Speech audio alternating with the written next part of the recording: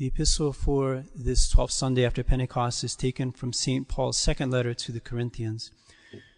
Brethren, such is the assurance I have through Christ towards God, not that we are sufficient of ourselves to think anything as from ourselves, but our sufficiency is from God. He also it is who has made us fit ministers of the new covenant, not of the letter, but of the Spirit. For the letter kills, but the Spirit gives life. Now if the ministration of death, which was engraved in letters upon stones, was inaugurated in such glory that the children of Israel could not look steadfastly upon the face of Moses on account of the transient glory that shone upon it, shall not the ministration of the Spirit be still more glorious? For if there is glory in the ministration that condemned, much more does the ministration that justifies abound in glory. Please stand for the gospel.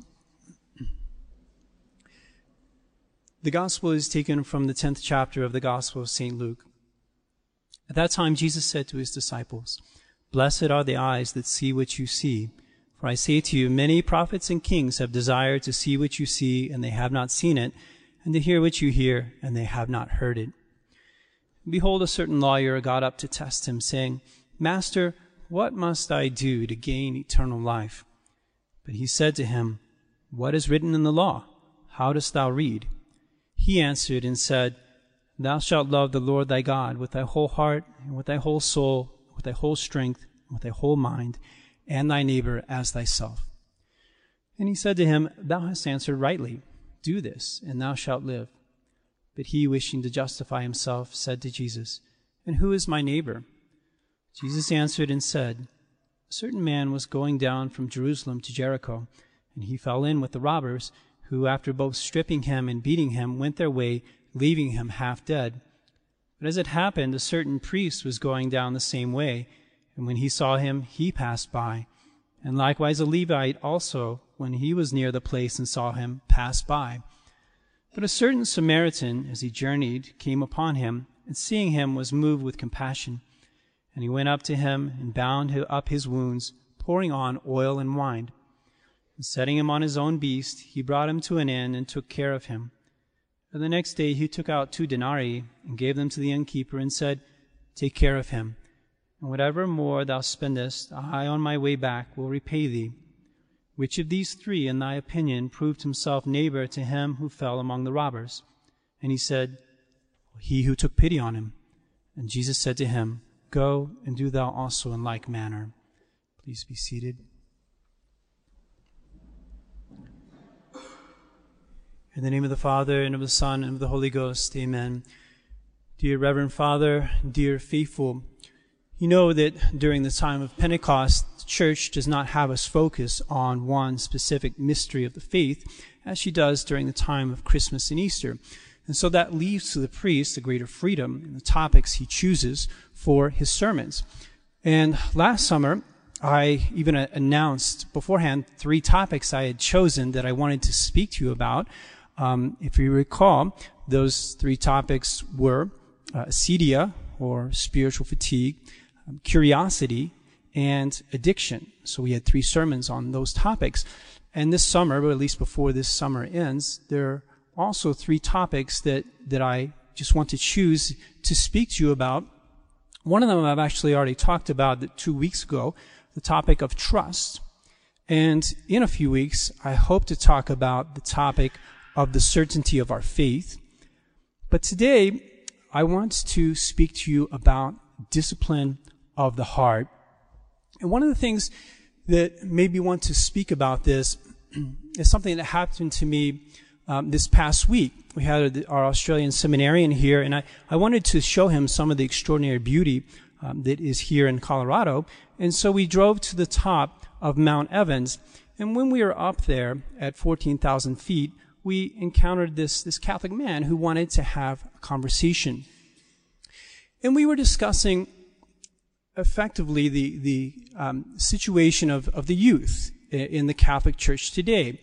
And he was saying, you know, I think what our youth really need is an encounter, a personal encounter with Christ.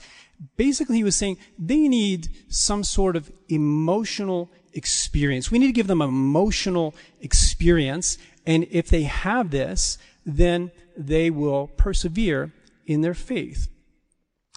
And I had to politely disagree with him. I said, really what we need instead is catechesis. Catechesis is much more important than that emotional experience because of the fact that they need to know the principles by which they are to act in their life. And one of the things that he mentioned was that he used to be a Muslim, and that he had incredible spiritual, emotional, religious experiences in his time in the Muslim faith. And I pointed out to him, I said, look, you can have a religious experience in any kind of religion. You can have a religious experience as a Jew, as a Protestant, as a Muslim, as a Buddhist. All of those religions can move your heart and make you feel full in your heart. I said, look, I myself, we have a beautiful church where I'm the prior. We have a wonderful choir and a wonderful schola, and I myself, my heart is full on Sundays. I experience those things. But what good is it if I'm having this religious experience and my heart is going in this direction, but I do not know if it is the truth? Or what good is it if in fact it is not true? Because the fact is that our heart can experience many different things while yet being blind to whether the things it's going after are true or not. God made us as rational beings. And so what is supposed to happen for us as human beings is that we know with our mind what is true, and through the truth of our minds, the principles of action that we know are correct, we then go and we direct our heart in the right direction. This is such a necessary part of our life. It's a very, very difficult aspect of our life, but it's a necessary part of our life for us to direct our hearts in the right direction. Our Lord says today in the gospel, "Thou shalt love the Lord thy God with thy whole heart and thy whole mind."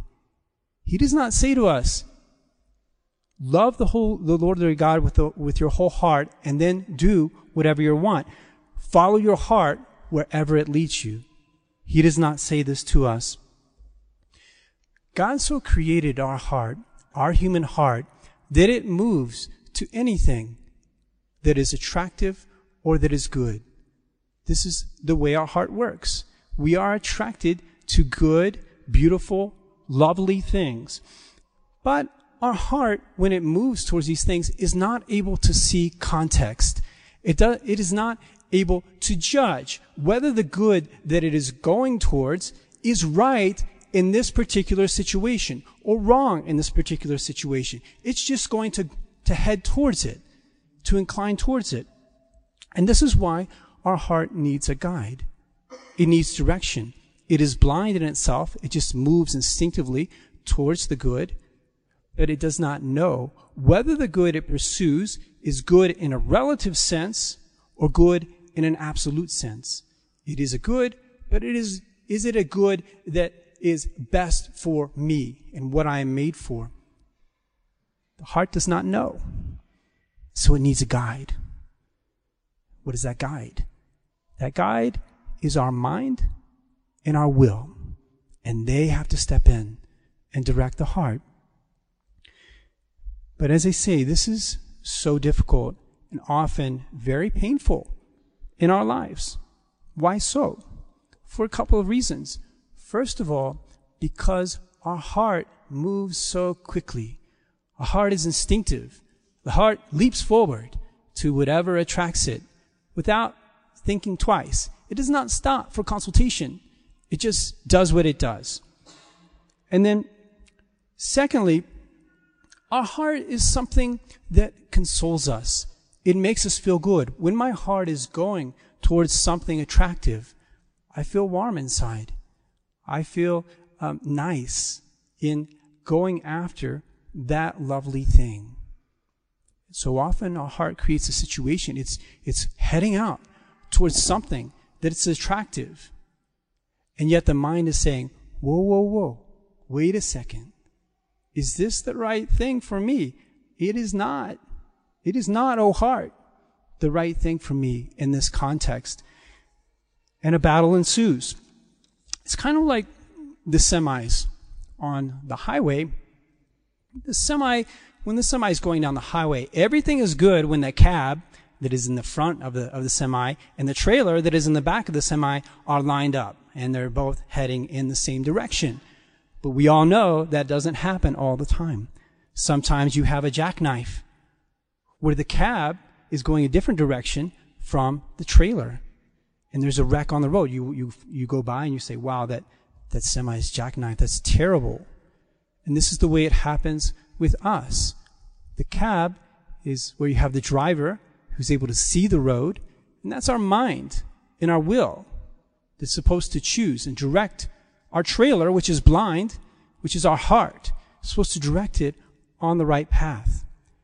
But there are many situations that arise in our life where our mind knows the right direction, but the heart does not want to go in that direction. It wants to go in a different direction.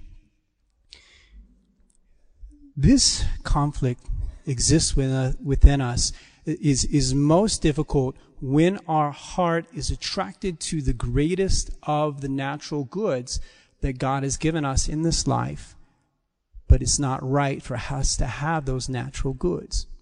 For instance, the attraction that exists between the sexes.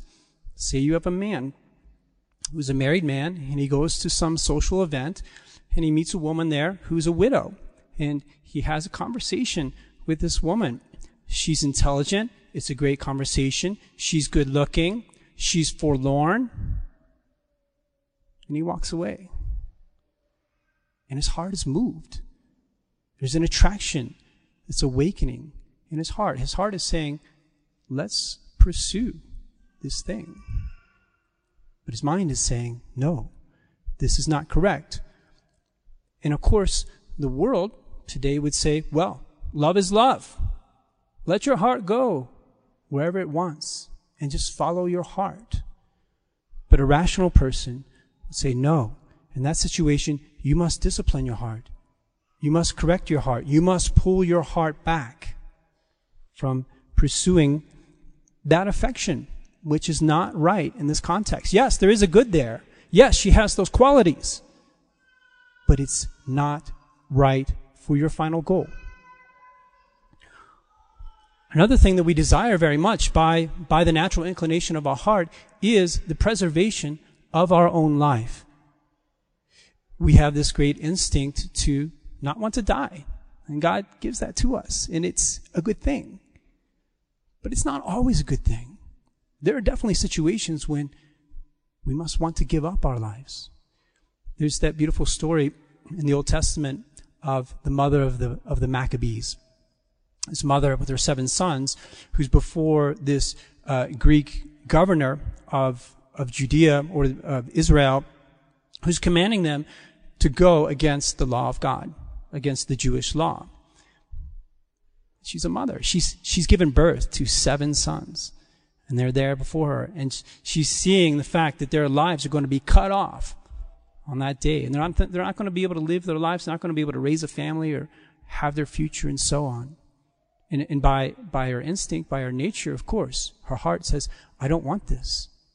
I don't want them to lose their lives. But what does she do?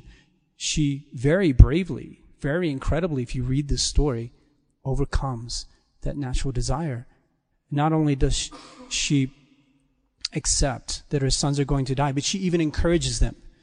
She exhorts them, do not give in to this tyrant, but give your lives for God. If we open up Holy Scripture, we find it always speaking about the human heart. There's so many references to the human heart in Scripture. You will not find in there it's saying, follow your heart wherever it leads you, but rather you will find it speaking about different types of hearts. There are good hearts, and there's bad hearts. The good hearts are described as being right of heart. People who are right of heart. The Psalms speak of those who have a right heart. In other words, they have a heart that is oriented in the right direction. The Psalms speak of this. And they say that for those people who are right of heart, for those people who make this really difficult effort of directing their heart towards the will of God in every situation, in any context, that there is a certain fruit that comes to them, a certain benefit that they reap from directing their hearts. And this benefit is that they are able to rejoice in the Lord. Be glad in the Lord and rejoice, you just, and glory, all you right of heart.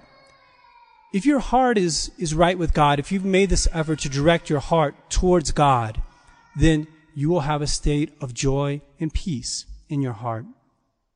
Meanwhile, on the other side, Scripture also speaks a lot about hardness of heart. Those people who, when they are faced with this situation where their mind is going one way, what they know to be true, and their heart is going another way, what do? Do they move their heart around to align with their mind? No. They keep their heart going the same way. They harden their heart in the direction it's heading. One of the most famous examples of this is Pharaoh in the book of Exodus, where Moses goes to him time and again. And he says to Pharaoh, I'm going to unleash this plague on your people unless you deliver the Israelites from bondage. And Pharaoh doesn't want to do it. His heart's not in it. But then he sees the plague and the destruction it's causing to his own people. And he says, okay, Moses, I will let your people go. I will let them leave. And Moses, all right, glad to hear that. He leaves the presence of Pharaoh. And then what happens? Pharaoh's heart comes back. He says to Pharaoh, what are you doing? You can't let these people go. You've got to have them as your slaves. And he gives in to his heart, and his heart becomes hard. And he says, I will not let them go. I will not let them go. Even though intellectually he knows that is the right thing to do. Look at the Pharisees in the New Testament. How hard-hearted the Pharisees were. Our Lord speaking to the Pharisees. Look at all these signs that I've shown you. It's obvious. You should know in your mind that I am the Messiah. I'm the one sent by God. And yet, you do not accept me. If you do not accept my teaching, at least accept the works. But they refuse him. They call him like one who works miracles by the devil. They harden their heart. Even though they have all the evidence present to their mind, they harden their heart. Even the disciples of our Lord, after his resurrection, remember those two disciples going to Emmaus, and our Lord sneaks up on them, and he wants to talk to them. And he says, what are you talking about? They're like, well, there's this prophet, mighty in word and work. It seemed like he was the Messiah. And then the women went to the tomb. They found it empty, and they said there was an angel there. And the angel said that he had risen. But I don't really know. Whether it was actually he was the Messiah or not. And what does our Lord say to them? Oh, you foolish and slow of heart to believe all that was revealed through the prophets. Their heart was hardened against the idea of a Messiah who would suffer and die. They did not want to believe this. Intellectually, they had all the proof that they needed, but their heart was not in a Messiah who would suffer and die. So we see from this, my dear faithful, that one of the characteristics that is necessary for our heart is that it be flexible. We have to have a heart that's willing to be moved around. If our heart is in a situation where it goes out to something that is good from a certain perspective, but is not completely good, then our heart has to be willing to be corrected, to be guided, perhaps to be held back or pushed forward. We have to have somehow a soft heart in that regard, a heart that is malleable, a heart that is willing to be directed in the right direction. Our Lord speaks of this heart in the Beatitudes. Blessed are the clean of heart, for they shall see God. These are those who have a pure heart. They have a heart, says St. Augustine, that is single-minded. The one thing that our heart wants is what God wants.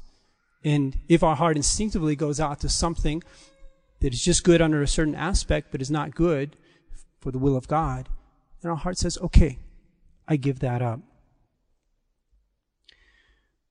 Well, how do we go about forming this flexible and soft heart, this meek and humble heart that is disposed to change whenever we are in a situation where what it desires is not good before God? How do we develop this discipline of the heart where we can hold our heart back when necessary or push it forward? As I've said, it's not an easy thing.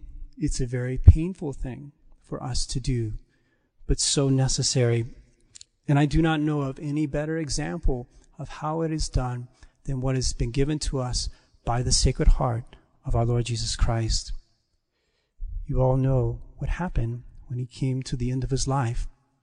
He went to the Garden of Olives, and while he was there, he said to the apostles, "Stay here," while he went off to a stone's throw and knelt down, prostrated himself on the ground to pray. What did he say? What did he say to the Heavenly Father? He said, "Father, take away this chalice from me." Our Lord's heart was not in it. His heart did not want to be crucified. He had a real human heart. And which one of our hearts would desire a horrible suffering and death? None of our hearts. But our Lord knew that this was the will of the Father.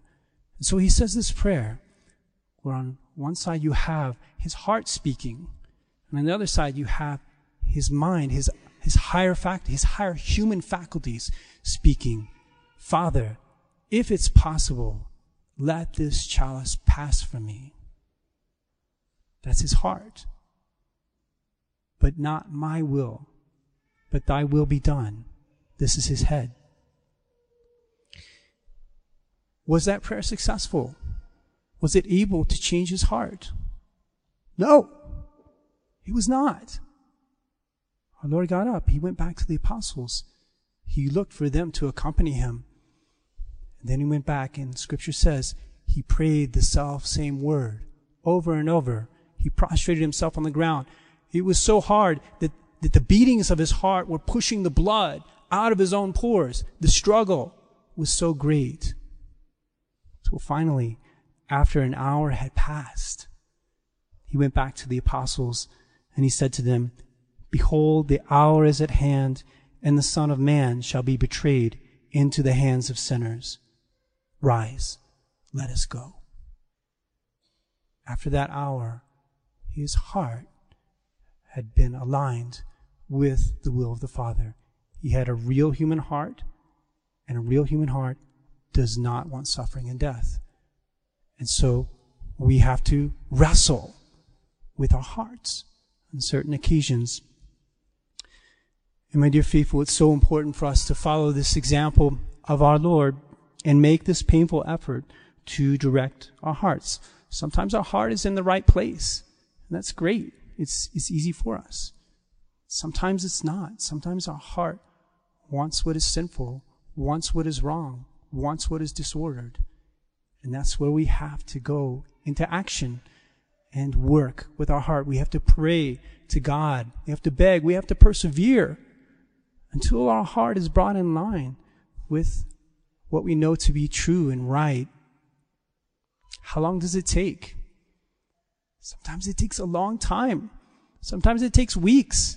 Sometimes it takes months to correct our heart, to dispose our heart. We must be willing to persevere in this effort until our heart has been well disposed to follow the will of God, however long it takes. Who shall ascend into the mountain of the Lord? Who shall stand in his holy place? The innocent in hands and clean of heart, who has not taken his soul in vain. Let us ask the Sacred Heart of our Lord, especially today, that he may change our hearts, that he may make our hearts much more like his own. In the name of the Father, and of the Son, and of the Holy Ghost. Amen.